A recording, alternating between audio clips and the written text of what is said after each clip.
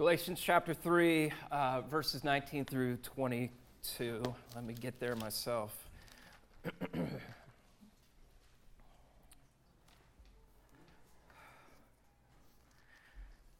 The blood of Jesus speaks a better word. Did you catch that from the call? Call to worship. The blood of Jesus speaks a better word. How the law came, it came in glory. But how salvation comes, it comes in greater glory. Right? And this is some of the things that Paul has actually been discussing through Galatians, how the law and God's saving promises function together. So Galatians chapter 3, verse 19, he's beginning once again just kind of another layer of argument describing just how the law, that which points out our guilt, our fault, how it functions with the promises of God, that which actually redeems us from all our fault, if that makes sense. So Galatians chapter 3, verse 19, it's that simple question. If God has determined to save us by his promises, right, then why do we have a law? Why do we need a law to tell us that we are at fault if God is determined to save us anyhow? What's the purpose of him sticking law in our face if he intends to save us anyhow? Well, Paul says, the law was added, verse 19, because of transgressions, until the offspring should come to whom the promise has been made. And it was put in place through angels by an intermediary. Now, and this is where things just get absolutely confusing. Now, an intermediary implies more than one, but God is one. Right? Just as we read from Hebrews 12. Remember the giving of the law. It came through mediary, Moses, but it also angels. Right? All this crazy stuff happening at Mount Sinai. Right? The law came through an intermediary, which implies more than one, but God is one. Verse 21, is the law then contrary to the promises of God? Does the law get in the way of what God's actually attempting to do in salvation history? He says, certainly not, for if a law had been given that could give life, then righteousness would indeed be by the law. But the Scripture, imprisoned. It imprisoned everything under sin, so that the promise by faith in Jesus Christ might be given. It's a gift. So that the promise of salvation might freely be given to those who believe. All right, let's pray. And I know maybe you're like, dude, I just got here and I'm barely waking up and I need another cup of coffee. But let's pray that God wakes our hearts up and gives us ears to hear. All right? Just know, we can go through this moment right now talking through God's word and actually you can hear everything that I'm not saying.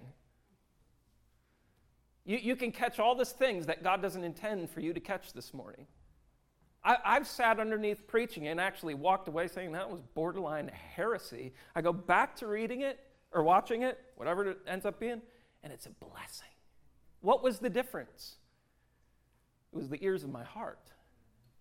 I need the Holy Spirit to hear what God has for me this morning. Don't just come with your intellect at the table. I'm going to figure this out, right? You surrender all that stuff and say, Holy Spirit, give me the ears to hear what I need to hear this morning.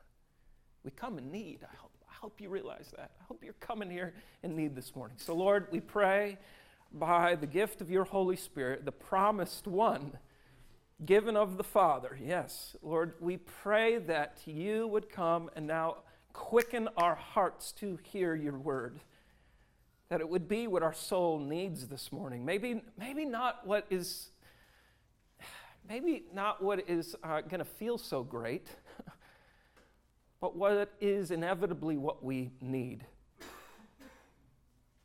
So, Lord, I just pray that you'd come now, quicken our ears to receive your word. In Jesus' name we pray. Amen. So if you have been tracking with us over the last so many weeks here in the book of Galatians, more or less what we have come to discover is that the book of Galatians is for kind of dopey, hard-hearted Christians like you and me. That's what the book of Galatians is all about. It's for us. And if you say, I'm not a dopey, hard-hearted, well, there you go. You're proving that you are.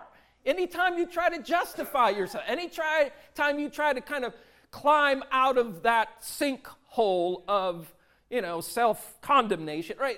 You're just proving the fact that you're off point already.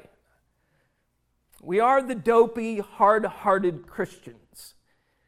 And that is to say that there is, as we've talked about over the weeks, there is this sickness at work within our souls, this remaining sin, or this sin principle, however you want to fashion it theologically. But we have a battle, a sanctifying battle that we're all kind of going through. And the battle at hand involves this. It involves the tendency to make Jesus a mere accessory to your life. That he is just a garnish on the plate of your desired life. So the church then, more broadly, as we would struggle with this small Christ Christianity, the church then is given to this spiritual ailment of manufacturing a Jesus, a Lord and Savior as we call him, who is made more in our image than anything else. He is one who can become in our lives, although we confess him as Lord and Savior, he can become inconsequential. He can't break my heart over sin. He can't demand my full-on surrender. He can't put a calling on my life. He can't lay upon me a holy burden for the lost. Or at least not a burden that can last very long before I'm just distracted with my own busyness, my own things to do. But it's in that battle, folks, that we got to realize that we're exchanging what is the Lion of Judah for that house cat. What is, if you will, a nuclear reactor for just a couple AA batteries. We're exchanging this incalculable treasure for just a few pennies.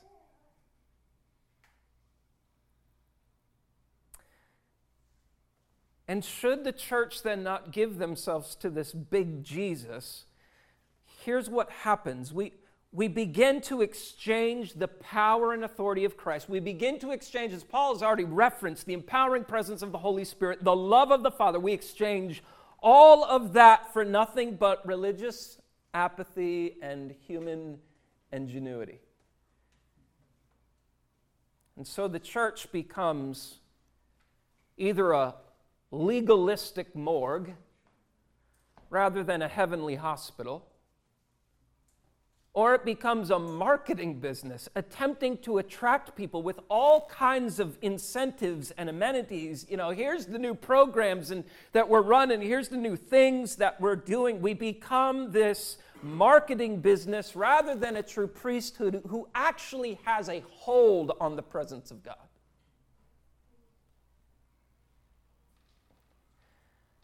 So the church, with a small Jesus, ultimately begins to look like Paul will say, will be the end time reality of the church. Men will be lovers of pleasure. They will be lovers of comfort and ease rather than lovers of God. They will have an appearance of godliness, confessing him, but they will deny his power. Now, I don't know about you, but that's where I sometimes live my life. Let me just minimize Jesus so I can do my own life the way I feel like I need to do it. I'm there. I'm in the battle. I'm the dopey, hard-hearted Christians that Galatians is for. But remember what Paul then has done for us, specifically last week in verses 15 through 18. It was a stunning encouragement for all the ways that I am off. Jesus is not.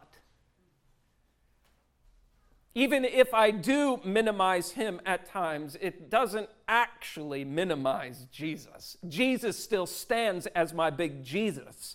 Although I may add things to him, whittle him down for my own kind of desired life, Jesus remains who he is, and he remains true to me as he is. He is the one, remember, who makes the covenant, the promises, and the inheritance actually a reality for us. Salvation is untouched by my failings because it stands on the shoulders of the perfect one, Jesus Christ. He's won it for me. I can never lose my salvation.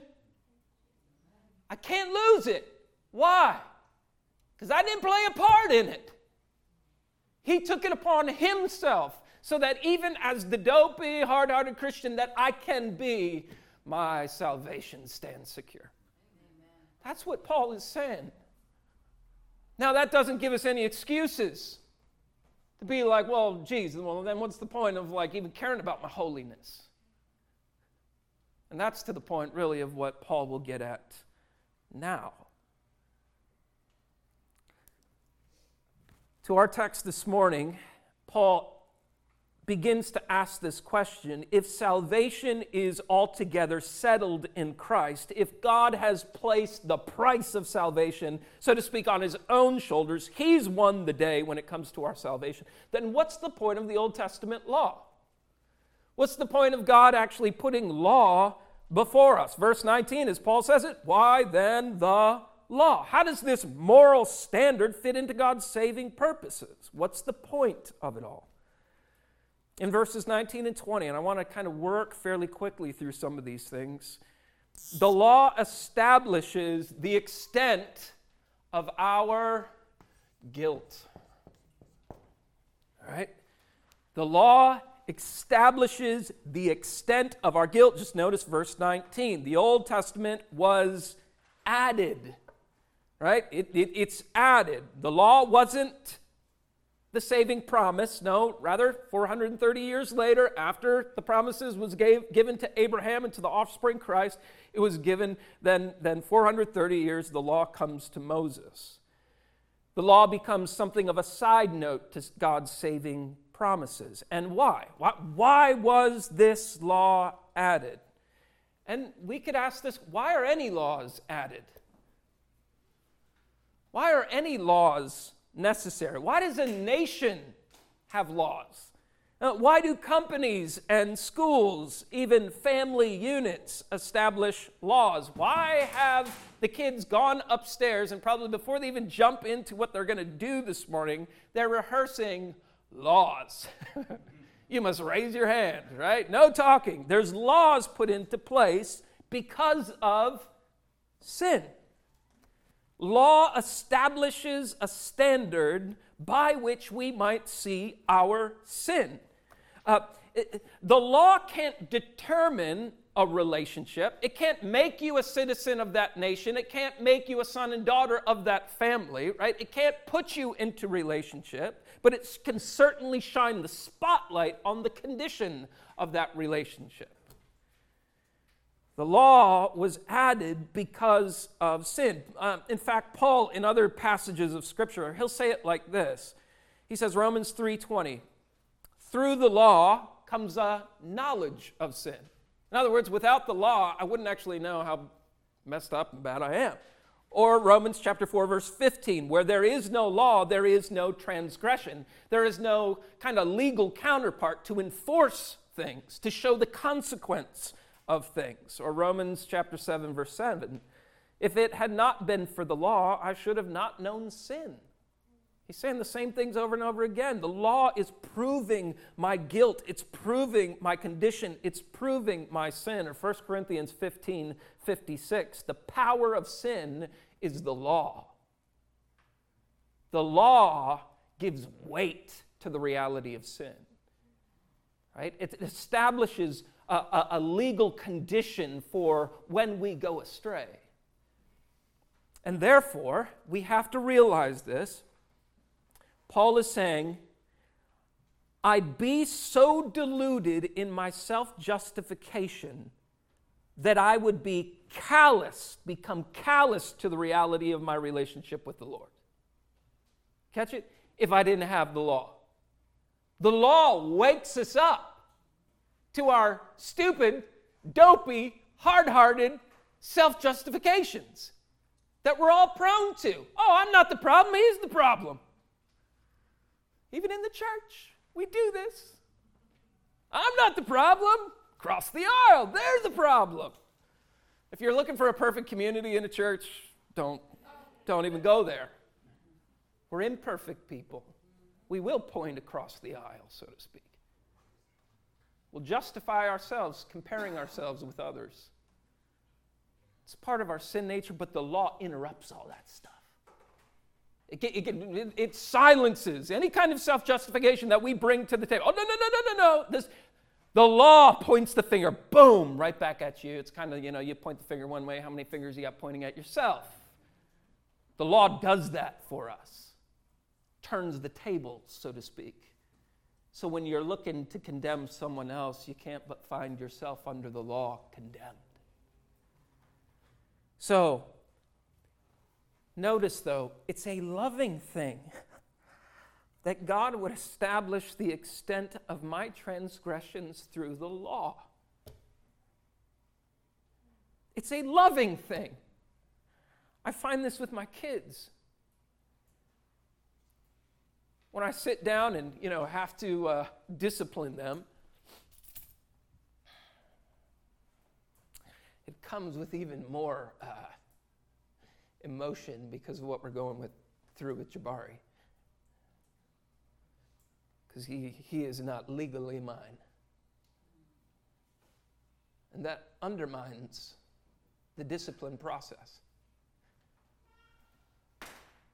Because when I bring law to bear, he's not ultimately secure in my love. Because the judge can say, nope, he's going elsewhere. But how I treat him as my child, with all the love I have, and then when he's done wrong, I got to sit him down and usually bring some consequence to bear, however that might be, right? And I want to get his eyes. Say, Jabari, look at me. Look at my eyes. I am doing this. I am showing your wrongdoing because I love you. If I didn't love you, I'd just let you be a little tyrant in this house. I'd let you just go do what you want to do. I'd let you just confuse right from wrong. Let you just take morality and make it whatever you feel like you want it to be. But no, I'm your dad, and I got to bring some law to bear. But with that law comes love, because I'm going to set you in the right direction. I have to show you right from wrong. What father shouldn't? I got to. And that's a loving thing that the Creator God would do. Give us law that would show not our sense of standard of what we should be, but His, Creator. He made us. He gets to decide what we are to be. He gets to decide our morality. He gets to decide what it means to be a man, what it means to be a woman, how we're to relate with one another, how we're to live this life. He gets to decide it all. It's His love, and it's a loving reality. So folks, we got to look at the law as this is the kindness of God shining through. The law is that which reveals my condition. It puts a spotlight onto the condition of my heart. I can't justify myself. I can't even compare myself with anyone else. It's the law that comes in to establish my transgression.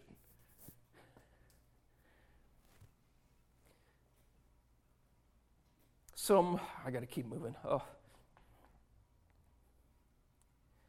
Folks, it's the kindness of God to confront us with His law so as to shake us from our own delusions of self-determined goodness. We're not good. But Paul then goes on, verse 19, he says, the law was added because of transgressions until the offspring should come to whom the promise has been made. Who's the offspring again? You remember from verses prior? Who's the offspring? Well, close. It's part of it. Yep. But he mentions it earlier, verses earlier. Jesus. He is the offspring. He is the head, right? And so what he's saying is the law was added until Jesus would come. And there's a lot to say there that I just do not want to get sidetracked by. We'll make a few comments about it later. So he goes on. And it was put in place, the law was put in place through angels by an intermediary. Now, an intermediary applies more than one, but God is one. You say, what in the world? You totally lost me now. I get that the law adds transgression. It condemns me. Okay, great, wonderful. But what in the world is all this other talk? To bring you into it, many think that the false teachers in Galatia were making a big deal about how God gave the law, right? The big thunderings, the big lightnings, Mount Sinai, angelic visitations, and all that kind of stuff. You can go back to Deuteronomy 33 and see some of that. But Paul spins it on them. Saying that the fact that angels and intermediaries were involved shows just how limited the law actually is. In other words, if an intermediary was used, then we are talking about a conditional contract between two parties. When you're putting a contract together, there's a go-between, right? Okay, there's conditions for you on this side, there's conditions for you on this side, and we're coming together to make a deal, so to speak. It's a conditional deal because if you fail, well, then there's consequences to it. And if you fail, well, there's consequences. There's conditions that are brought to the table. And that's what he's saying. The law wasn't this grand thing. The law was this thing where intermediaries were used. It's a contract, not a covenant. It's a conditional reality, not an unconditional promise. And so verse 20, now an intermediary implies more than one, right? More than one party's involved in a contract, in a conditional contract. But God is what? One. Paul's going back to the argument that he made earlier, that God made the promise of salvation to God. He gave the promise, as he said earlier, in the verses earlier, he said he gave the promise to Abraham and to his offspring, who is Christ. The Father gave his promise of salvation to Christ. In other words, the promise of salvation was not hung on you or me. It was not placed in redemptive history under conditions, under contractual conditions. No, it was placed on God himself. Father to the Son, we're in this to win a people for our name's sake. We're in this to bring salvation to those who are broken. God is one, which means, in other words, there's no contract, only a covenant. God himself has promised it to you. He's the only one at the table, and he's taken all the responsibility on himself. There's no conditions. It's only God who has promised it. And the idea that God is one is remarkable because the reality is saying that God is saying, if I fail to fulfill my promise of salvation, I fail to be one. I fail to be God. You catch it? I'm putting my own existence on the table, so to speak. If I fail to bring about this salvation for you, then, I am not God. Then he's worthy to be whittled down. Then it's right for you and me to have a small Christ Christianity. Might as well just jump into Islam and make Jesus just a prophet. Or into the JWs and just make him another God. We can just alter him because he's not one. That's why we have to be very careful of those things that divert from Christianity. It poses a salvation that undermines the very one promised in God's Word. So, what Paul is saying is that the law shows us then the extent of our sin. It adds the transgression. It's not a contract or it is a contract. It's not the promise that is unconditional. The law is this contract, right? This condition you got to live up to, but the law's already stated. You're cursed. You can't. Do you love the Lord your God with all your heart, soul, mind, and strength? No. So then, you're cursed. Folks, maybe if we could say it this way. If you could lose your salvation, guess what? You would. You would lose it.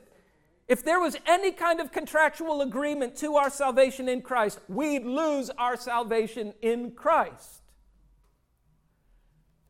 And so, yes, the law, if you will, the law is like an MRI. It can only go through every layer of your anatomy and show the cancer that's there. That's what the law does. It can't take the cancer out. It can't make you better. It only shows that you have failed to meet up to the conditions of the law. That's what the law does. Or we could say it this way, the law is that drug dog.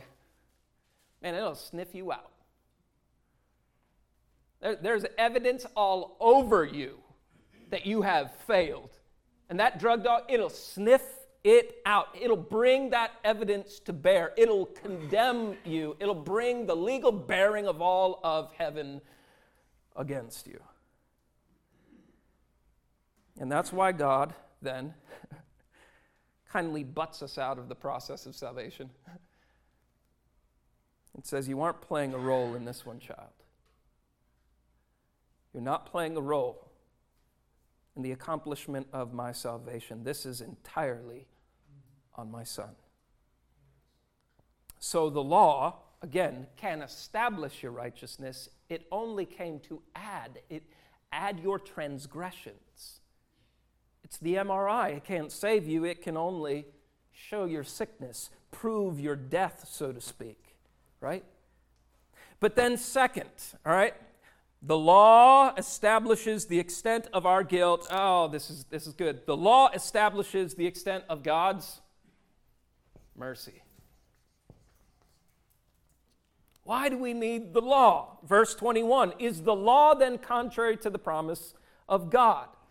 That is, if the law condemns, isn't that contrary to a God who is interested in saving us?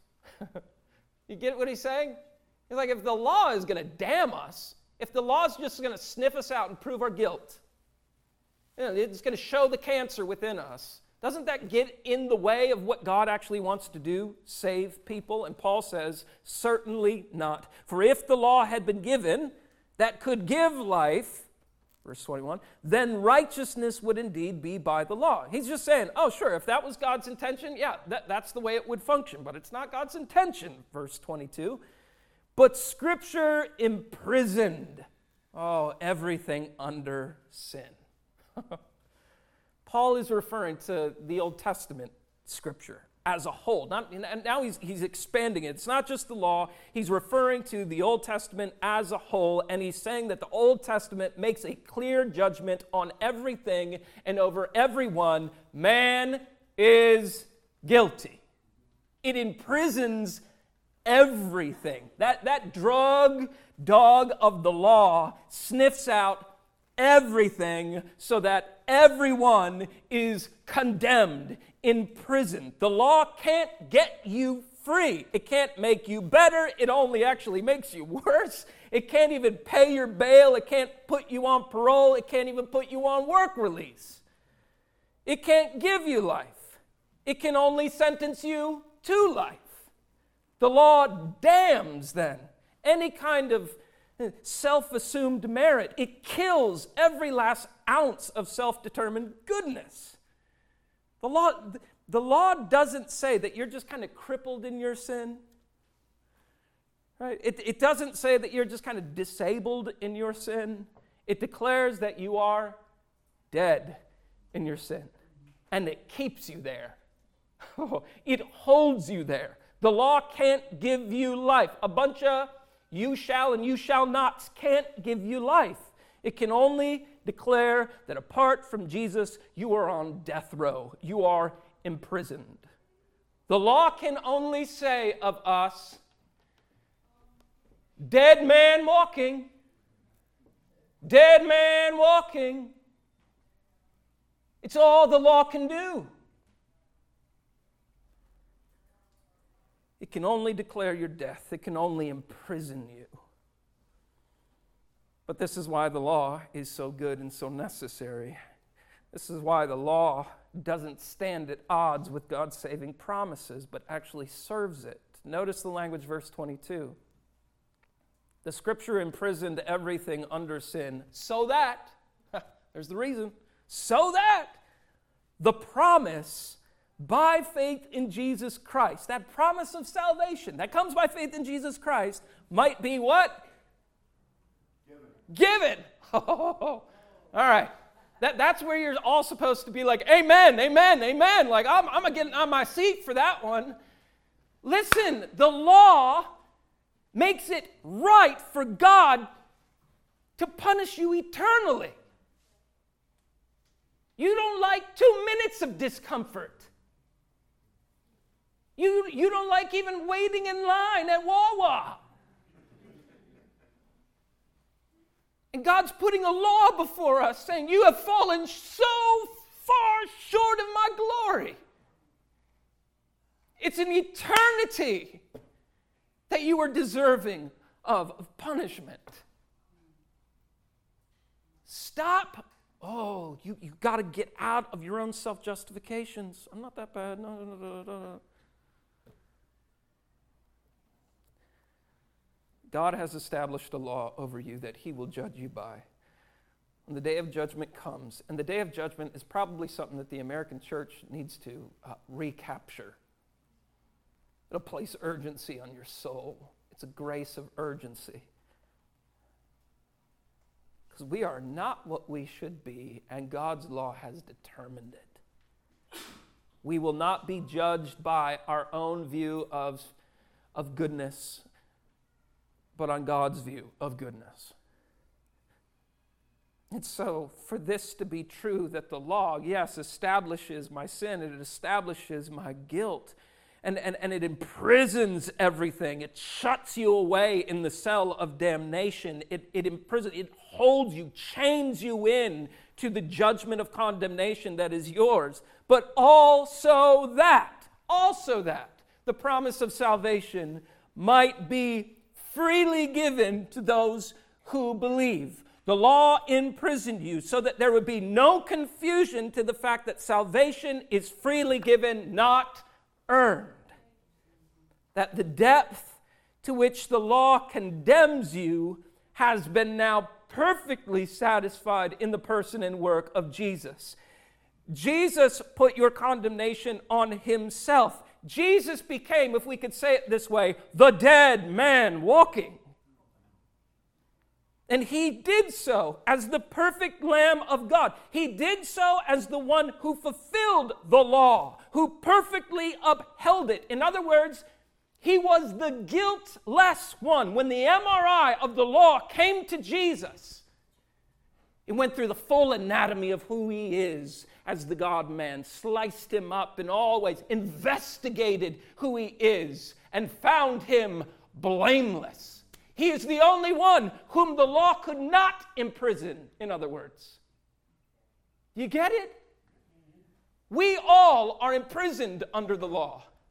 Jesus shows up on the scene, and the law has no weight on him, has no impact upon him. In fact, Jesus will say, I fulfilled the law. For everything that the law desired us to be, Jesus comes and fulfills.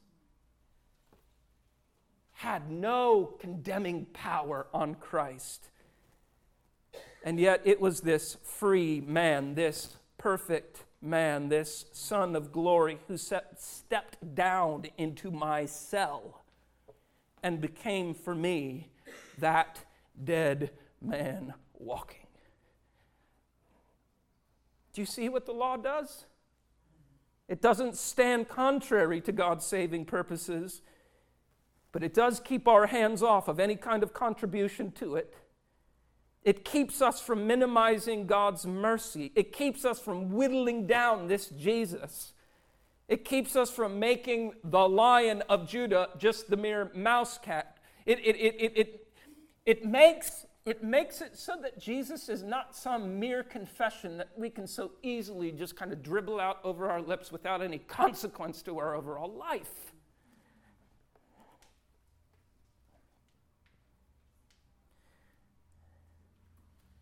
The law can't give us life, but the law causes us to honor the full extent of God's mercy. So, I want to summarize then what I've been talking about, maybe just by a way of a visual.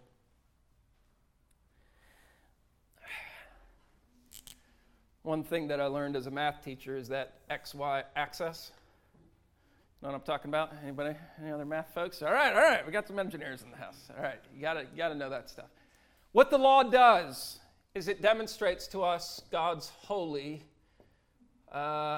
expectations, His holiness, right? The law establishes the height of His glory. And it proves the depravity of man's sin. The law shows us just how far we've fallen. And the law doesn't give us any way to kind of minimize that. Well, let's just reduce God a little bit. Oh, He's okay with my sin, no big deal. You know, the law establishes the infinite height of His holiness and the infinite depth of man's sin. It holds everything in place, if you will. And what the law does, this shows us our guilt, of course. I'm a sinner. I've fallen short of His holiness. But then what it also does, shows us man's necessary, we could say, punishment. Right? It holds out man's punishment in light of the depth to which he has fallen, but it also then shows us the extent of God's mercy. The law holds everything in place, so we can't whittle Jesus down. So we can't say, well, I'm not that bad. And so I can see, look at the bounty of His mercy that He showed me. It's the cross, if you didn't catch it. It's the cross. Christ opened up His arms on that cross to bridge the gap, so to speak, to make up for all the ways in which I am fallen short of God's glory. He brought mercy to bear upon my soul. He became the dead man walking for me. When the MRI of the law said, you're dead, you're terminal, and altogether deserving of it, Jesus said, okay, I'm going to come, I'm going to live under that law. Paul will say, in the fullness of time, God sent forth His Son under the law. The law had no power over Jesus. It couldn't imprison Him. It couldn't condemn Him. He stood as the perfect man, and He stood in your place. Why? So that He may pay your punishment, to prove to you the extent of God's mercy. This is the beauty of the law.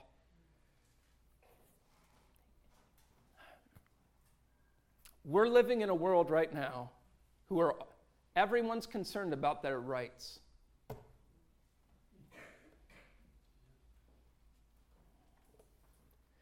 It's all about my rights. And look, there's a place for the church to contend for justice in the world. Don't hear me wrong.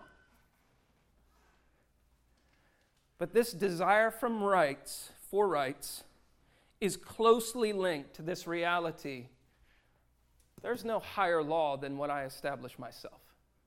It's my perspective that reigns. It's my determined justice that reigns. What the law does is shakes us out of all that bullcrap. It's stuff that is messing with the minds of our kids today. You get to determine who you want to be. You get to determine right from wrong the way you feel like it should be. And what we're doing is we're stepping outside of the imprisonment of the law, saying, no, I'm good. Just wait till Judgment Day. And let me just say, that's a loving thing to say.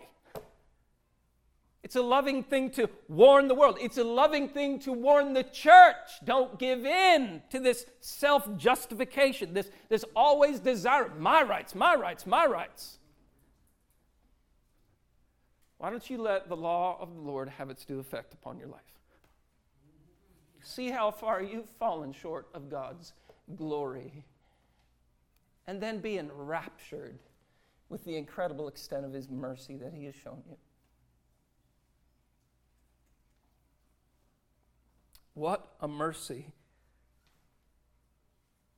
he has shown us.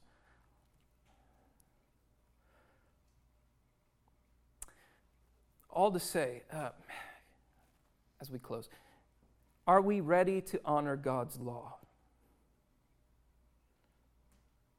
Are we ready to be done trying to justify ourselves? Are we done trying to convince ourselves of our own self-determined goodness? Can we be done with this small Christ Christianity? This little Jesus who has to save me from just the little bit that I've determined that I'm in need of. See, when we are done minimizing Jesus, there is a bed of mercy to rest in. It's a world of security for our souls. And this is true for whether you've never trusted in Jesus before or whether you're in the journey of always trusting Jesus. There's a bed of mercy for your soul. When you let the law have its due say upon you, when you let the law still be like an MRI evaluating you. And maybe you get a little confused and you're like, well, didn't Jesus come and fulfill the law? So really we don't need a law anymore. We're in Christ, so we're good to go. Yeah, we'll fail here and there, but whatever. Jesus comes and says, I've not come to abolish the law, but to fulfill it.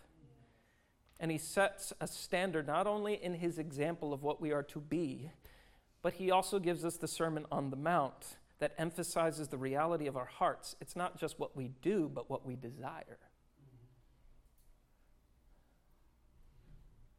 Jesus heightens the bar, so to speak. But it only once again proves the extent of his mercy to all of us who have fallen short.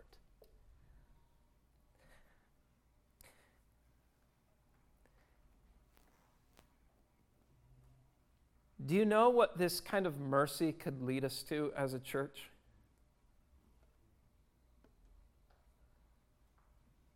Do you know what actually giving the law of Christ due sway upon our hearts could actually do for us?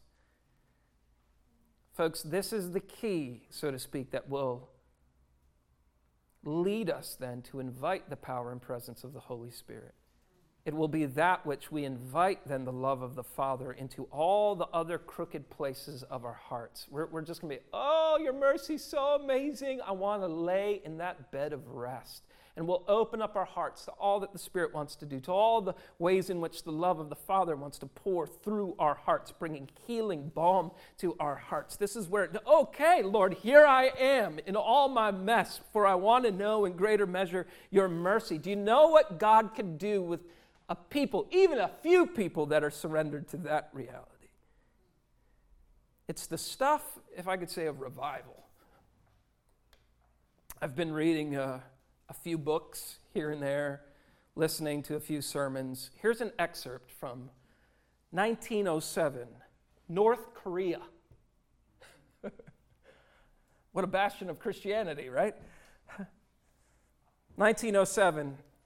At noon on Monday, January 14th, 1907, the missionaries met. Presbyterians, by the way. These missionaries met intent on receiving God's blessing on the service that night. They spent time in prayer, refusing to allow Satan to dampen the gathering. There's something there for us to learn. That evening, each felt, as he entered the church, that the room was full of God's presence. Impossible to describe. On Monday night, January 14th, a short message was shared, and Mr. Lee invited people to offer prayers. So many began praying that Mr. Lee said, if you want to pray like that, well, I'll pray. And the whole audience began to pray aloud, all together. The effect was indescribable. Not confusion, but a vast harmony of sound and spirit, a mingling together of souls moved by an irresistible impulse of prayer. The prayer sounded to me like the falling of many waters in an ocean of prayer beating against God's throne. One Korean man came forward of the Central Presbyterian Church and confessed his sin of stealing $100, which he said was like the sin of Achan, which was blocking the Lord's blessing. Following that man's confession, Mr. Lee and that man after would rise, confess his sins, break down and weep, and then throw himself to the floor and beat the floor with his fists in perfect agony of conviction. Mr. Lee continued, sometimes after a confession, the whole audience would break out in audible prayer, and the effect of that audience of hundreds of men praying together in audible prayer was something indescribable. And so the meeting would go on till about 2 a.m. in the morning with confessions and weeping and praying. On Tuesday night, January 15th, the Lord dealt with a well-known conflict that existed between Mr. Kang and Mr. Kim. The previous night, Mr. Kang had confessed his hatred for Mr. Kim. What a thing. Hey, how did your service go on Sunday? A few confessed their hate for one another. Great. But Mr. Kim, in response to that confession, was silent, unwilling to reconcile. On this Tuesday night, however, during the service, Mr. Kim rose from his seat, came to the pulpit, and made his confession. This is so good. I have been guilty of fighting against God. An elder in the church, I have been guilty of hating not only Mr. Kang, but then he also said, the Presbyterian missionary, Mr. Blair. So I don't only hate you, but I also hate him. And he's confessing that I've sinned against God. Turning to Blair, he said, can you forgive me and can you pray for me? Missionary Blair came forward and began to pray, but he can only get out 2 words, Father, Father. And he could say no more. Blair then, the missionary, described what happened next. It seemed as if the roof was lifted from the building and the Spirit of God came down from heaven in a mighty avalanche of power upon us. I fell at Kim's side and wept and prayed as I had never prayed before. My last glimpse of the audience is photographed indelibly on my brain. Some threw themselves full length on the floor. Hundreds stood with arms outstretched towards heaven. Every man forgot every other. That's what happens in the presence of God. Each was face to face with God. I can hear yet that fearful sound of hundreds of men pleading with God for life, for mercy.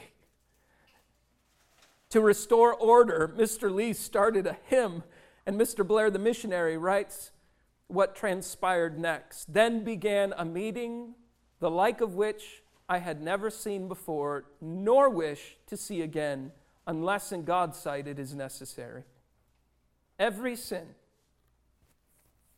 a human being can commit was publicly confessed that night.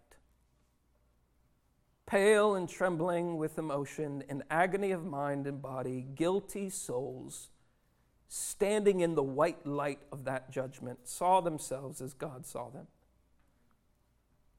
Their sins rose up in all their vileness, till shame and grief and self-loathing took complete possession.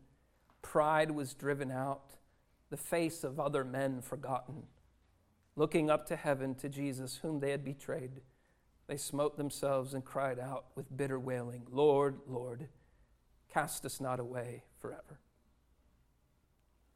Those attending this conference returned to their churches, carrying with them the spirit of prayer, and it impacted the churches and nation with revival. Conviction of sin, confession, repentance, and restitution became the common theme of this revival. Churches began to be planted. Revival came to the universities. Many were called and then sent out as missionaries and evangelists. Early morning prayer, 5 a.m., became the typical thing for the Korean believers. People walked hundreds of miles to attend services. Persecution from the Japanese increased, but the church continued to grow. By March of 1907, 2,000 were converted. By July, 30,000 were converted. By 1911, there was 200,000 Korean believers. By the next year, 300,000. Today, the largest churches in the world are found in Seoul, Korea.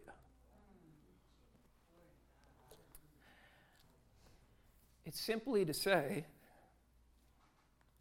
we can't be those who are afraid of law.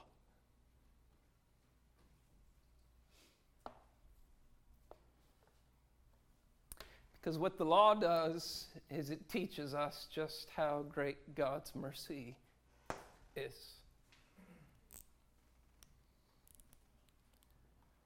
We should clear our self-justification off the table.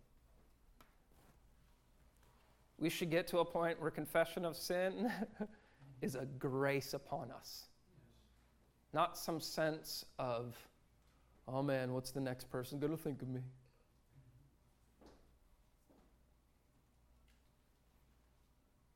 When we come to recognize how great God's mercy is, it'll open up the floodgates for a true sanctification to work within our body. I pray for that. I need it in my own. I've been praying, Lord, you got to quicken my own spirit. You got to show me. I know there's just, it may not be huge sins, disqualifying sins, but I know I got plenty of it. So clean me up. You got to show me. If you don't show me, how can I taste of your mercy? If you don't show me, then I'm left with a smaller Jesus. I need all of him for all of me. So, Lord, we ask that you would bless us as your people, Lord. Bless us with the grace of your law, but show us, the extent of your mercy to us. Make us a people who are kind of rattled out of our own kind of ease and comfort and easygoing Christianity. Bring hard things to bear so that we might get to know even more and more and more of your mercy. Stir us up, Lord. Sanctify us. We don't want to throw ourselves on the altar without you coming with the flame of your mercy.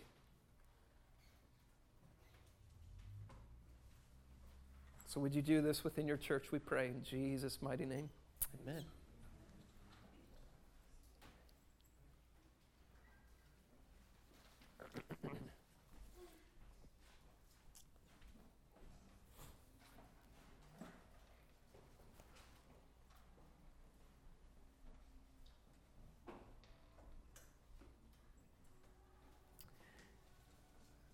So we jump into communion.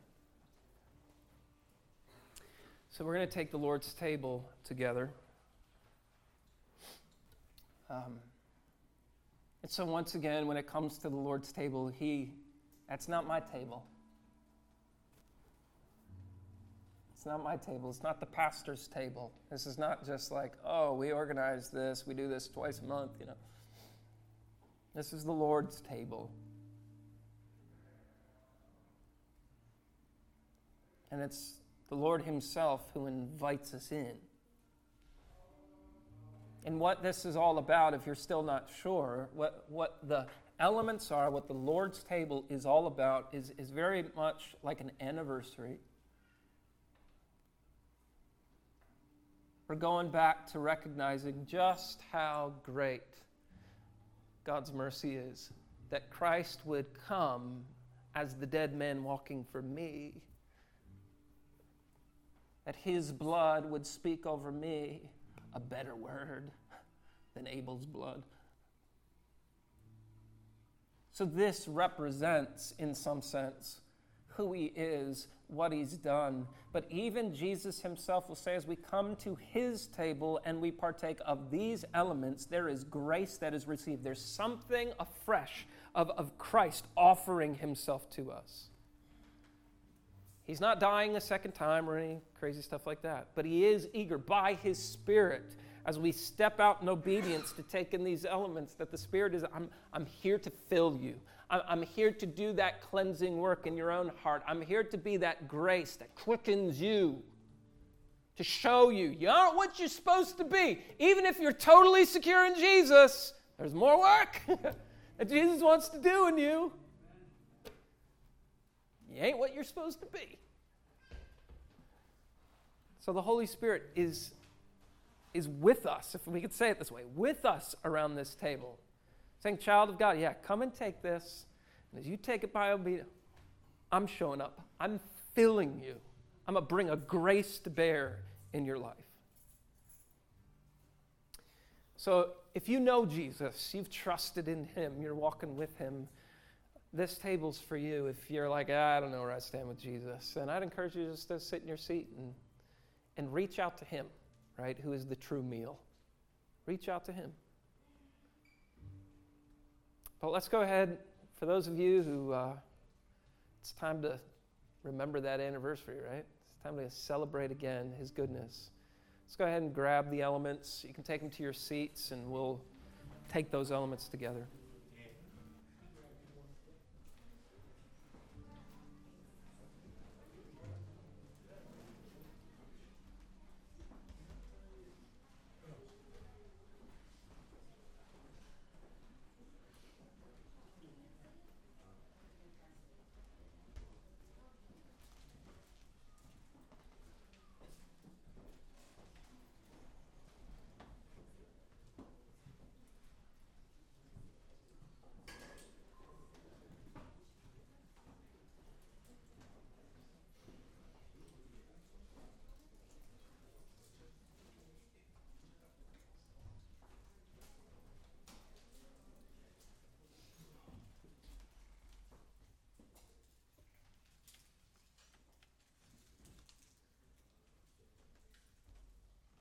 I want to pray as we take these elements. I just want to invite, almost like as we take in these elements, it's like, Lord, we want to take in, if we could say it this way, not the MRI of the law, but the MRI of your Spirit. We just open our hearts to the ways in which you want to evaluate our hearts, to show us where we're off, where we're still justifying ourselves, still comparing ourselves, still running amok in our lives, where our lives aren't exactly conformed to Jesus. We need a big Jesus who can handle all our failings. And so, Lord, as we take these elements, this is what we do. We invite you. We invite you now for your blood to speak that greater word over us. Lord, we invite your evaluation on our lives. We invite your quickening Spirit into our lives. Lord, that you might show us, shine the black light, that UV light upon kind of our dark souls. Show us where there's muck and mess and things that only by your mercy can it get cleaned up.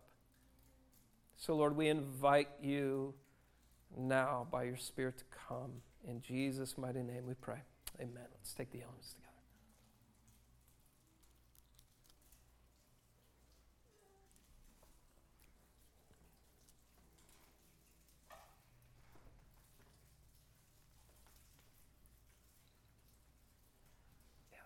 Let's do a song.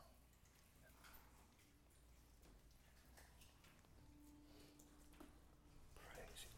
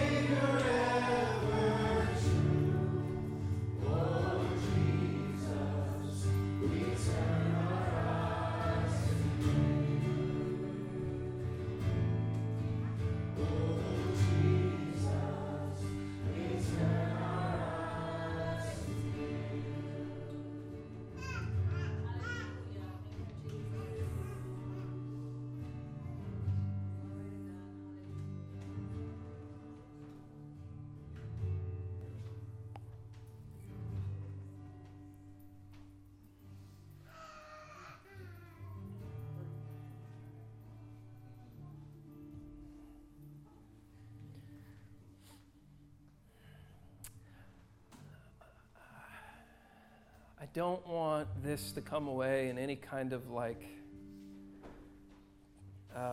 condemning way whatsoever. We got a great mercy, don't we?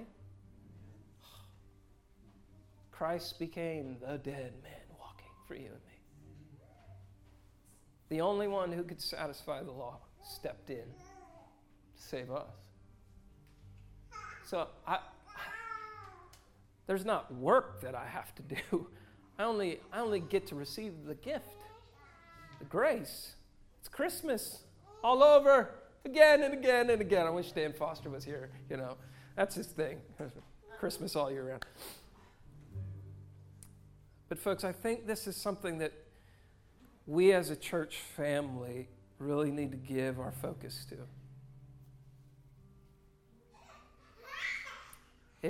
If we have a clear view of the gospel, we will have a clear view of holiness. The gospel will not give us excuse to just minimize Jesus, make the lion into a house cat, right? It's that the gospel will both uphold the standard and give us the grace and mercy to become something new. So I'm just going to be straight with this past week. I came away from last Sunday, I told the guys, I came away kind of wrecked by God saying, I didn't ask you to say that. I didn't ask you to do this.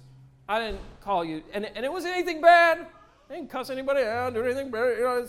It's just like stuff that he was just saying, like, it's not what I'm looking for.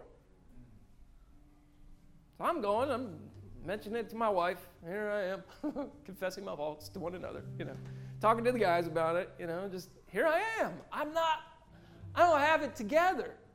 But there's like a world of hope in that process. To just be able to come to someone else, hey, the Lord's been like putting his finger on some things in me that got to change. And they're not bad things. So then, I hope this is okay to say. Then the other morning, Jody's coming to me saying, I just think the way we approach entertainment in our house needs to change. Like, the Lord has more for us than just endless hours of entertainment here and there, always resorting to a screen to bring peace to our house. Right? And the Lord wants in on that. Not just Bluey. Bluey doesn't get to rule our house, right? Bluey is not the peace giver.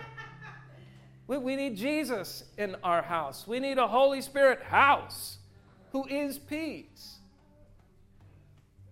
So it's a hard road, but it's nonetheless the changes that just need to take place. And I dare would say God is jealous, as we talked with the men on Saturday morning. God is jealous for the Spirit that He's put within you. He is jealous to have all of you. Anything that's off the altar of surrender, He is eager to get at. And it's only our sense of self-justification that keeps Him from having all of you. And when He doesn't get all of you, guess what? You don't get all of Him. You don't get the beauty of His mercy. You don't get to know it. Yes, you're justified. Yes, you're saved. Yes, you're in, so to speak.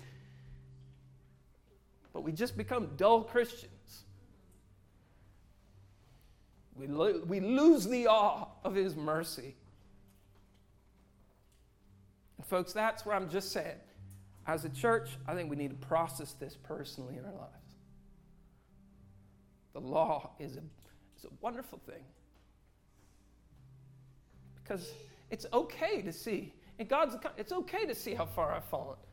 Even as one who's already believed in Jesus, it's okay to recognize, man, I totally messed it up this past week.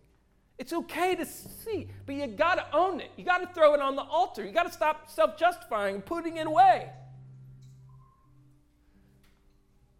It's when we bring that into the clear, when we bring that to the altar, then we can taste afresh of God's mercy. And the Spirit comes in like a mighty rushing wind and gives grace to all the dead places of our hearts and souls. So my encouragement is just to be processing this as a church. You personally. You don't get everyone else's contributions to that process, right? It's got to be you and Him. It's got to be you and Him processing these things. To say, Lord, I need a fresh touch. I need the wonder of your mercy again. I'm going to switch direction just a little bit because we intended to, I think we need to still pray for the school year as it's kicking up, and we're going to end then with this. So Larry, why don't you come? We want to pray, again, for anyone involved in school district stuff, teachers, whatever, and then students and parents, right? Yep. All right. Yeah, so everyone gets to participate here. So if you're not being prayed for, you got to pray for somebody. And I want to get you guys to don't be bashful about putting your hands up or putting your arms on someone's shoulder or whatever as we go through this prayer. All right. So the first thing we want to pray for is, and I'm going to ask you to stand up. I want to pray for the teachers. Now, if you're MGK teacher, if you're teaching Bible study, if you're teaching anything, whatever you're teaching, stand up, and we're going to pray for you guys this morning. If you're teaching upstairs, even the nursery school kids, that's teaching. So if you stand up if you're a teacher, and we want to pray for you this morning. So I might say is just a prelude to this. I got to deliver the school supplies this week to Lawton School, and it's always awesome to go in there. And the teachers are always, don't get to talk to a teacher because the teachers are always busy getting stuff done and all. I asked for the principal. Her name's Ernetta Imes, and I suggest you pray for her because she's really trying hard to do a job with these kids down there. And she was busy. The lady was the lady behind the glass. I got to see her, and we waved back and forth. But the one person I got to talk to was the security guard. He was there, and I told him where we're from. I always put a note in with this stuff. It was from Mercy Gate Church. I explained to him where we were and all. I thanked him for what he did. Because I think we should thank people who serve us no matter what you are, what you do. If you're serving us, I think we should thank you. So we thank them. So first we'd like to thank the teachers. Lord, I just raise up to you anyone who is teaching this morning. If they're teaching Bible study, if they're teaching children, if they're homeschooling their kids, Lord, I want to just raise them up this morning and thank you for the blessings of the teachers, Lord. Lord, in this day and age, it seems like every time we turn around, there's new knowledge that comes out. Some good, some not so good, but new knowledge that comes out, Lord, and new discoveries, new things. Lord, you're infinite in knowledge and wonderful in that, Lord, and it just comes out more and more. So I thank you for teachers who are diligent to first study it themselves and then convey it to children. I thank you for teachers who set themselves as role models for kids, models of sometimes even of righteousness and models of what the children can aspire to be. I thank you for that, Lord. I ask you to give teachers patience and kindness and patience, but also, Lord, I ask you to give them the strength to be able to get through the day. Sometimes it is hard. It is hard teaching kids. We know that from just kind of an hour here and there, but for just, 6 hours a day, it's just hard. So, Lord, I pray for them. I ask you to be with them and guide them, give them the heart and mind to be able to do your will. In Jesus' name, amen. Okay, we're not done. Next is parents.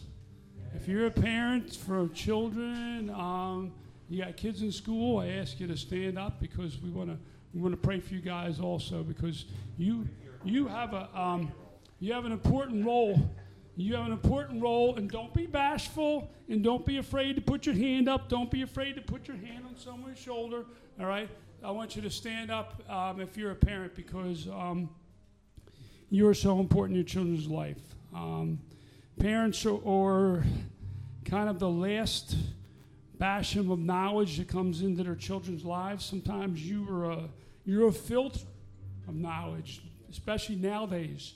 You're a filter because things that come through aren't always the right thing. So you're a filter of the knowledge that comes through when your children come home and tell you what they learned. Sometimes it's time to say, hey, you know what, let's sit down and talk about it. Because sometimes there's things that maybe aren't what is Christ-centered and what is good that they've learned. They learn things on the street. Sometimes they learn the wrong things. So I want to pray for parents this morning, Lord, that you give them strength. Lord, you give them confidence. You give them faith, Lord. I want to pray that you would give them strength, Lord. Give them strength to be able to even give them knowledge to what is right and what is wrong. Give them strength to be able to correct what is wrong and bring what is right into their children's lives. There's so many things are happening today and so many ways of communications.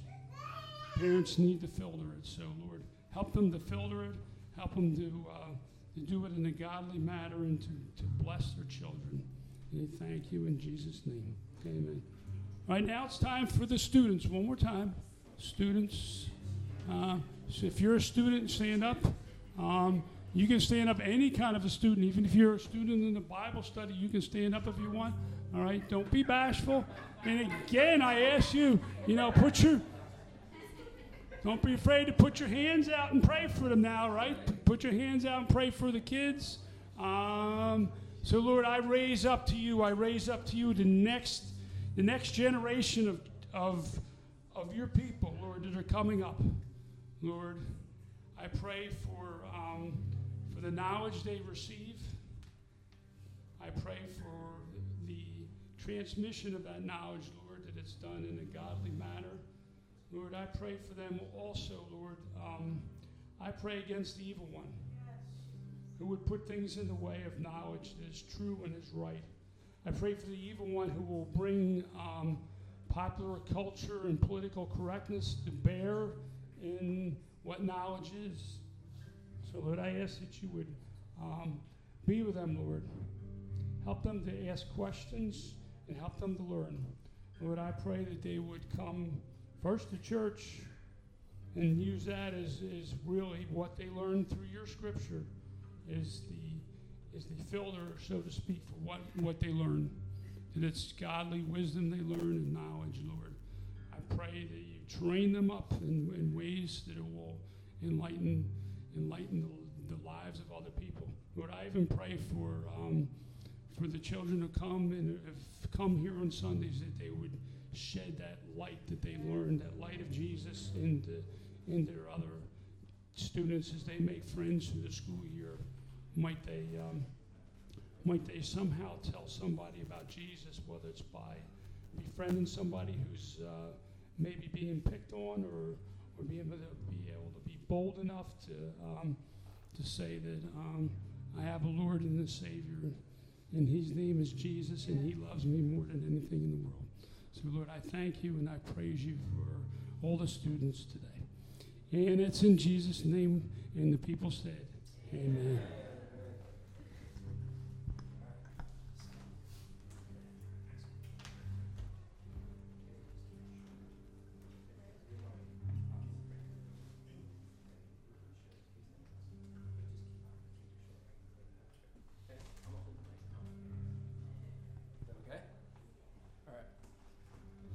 This one.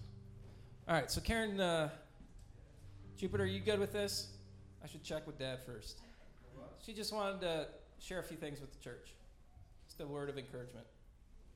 Is that okay? Yeah, you can come up. Come on. Yeah. All right.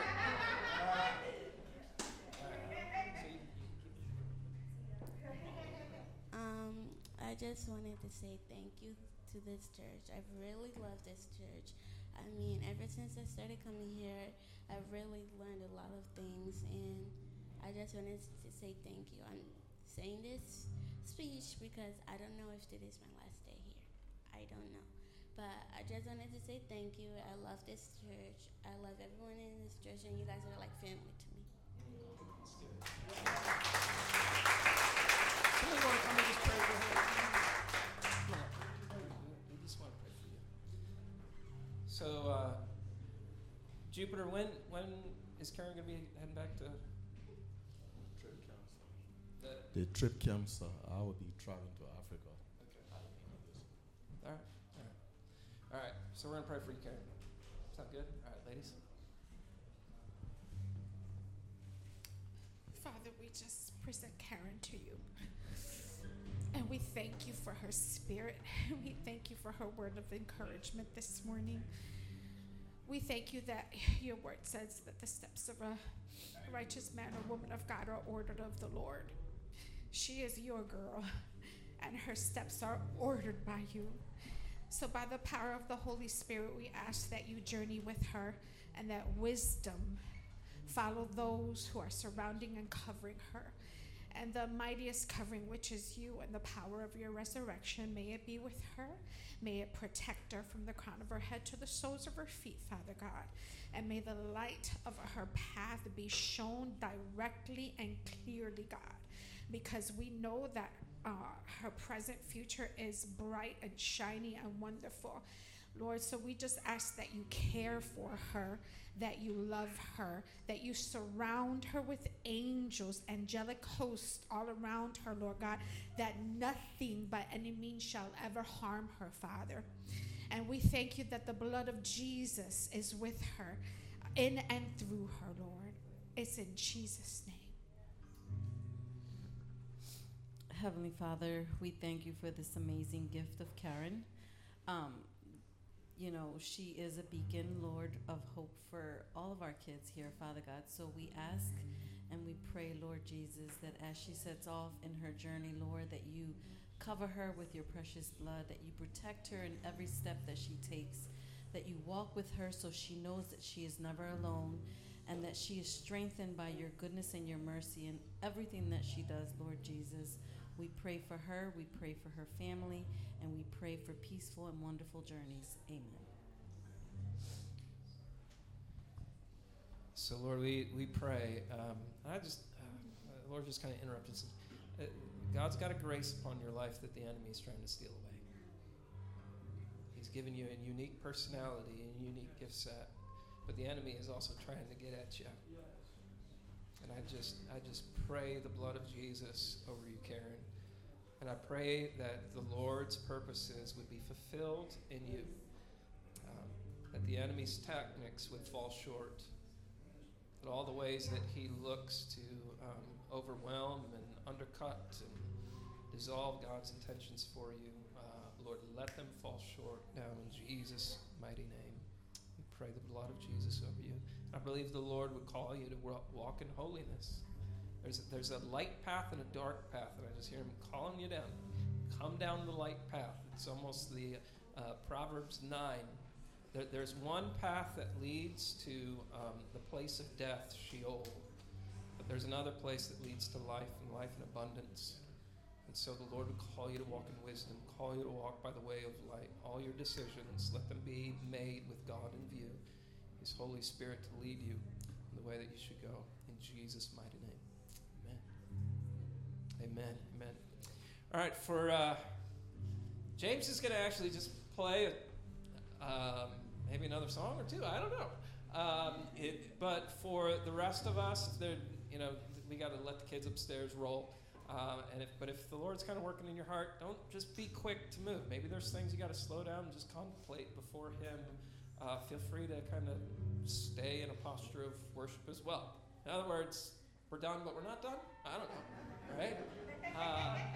God's not done when it comes down to it, and so sometimes it's just good to kind of have a little time to take breath. But if you'd like to grab your kids, if you got to run, that's totally cool as well. So God bless you, keep you, make His face to shine upon you this week in Jesus' name.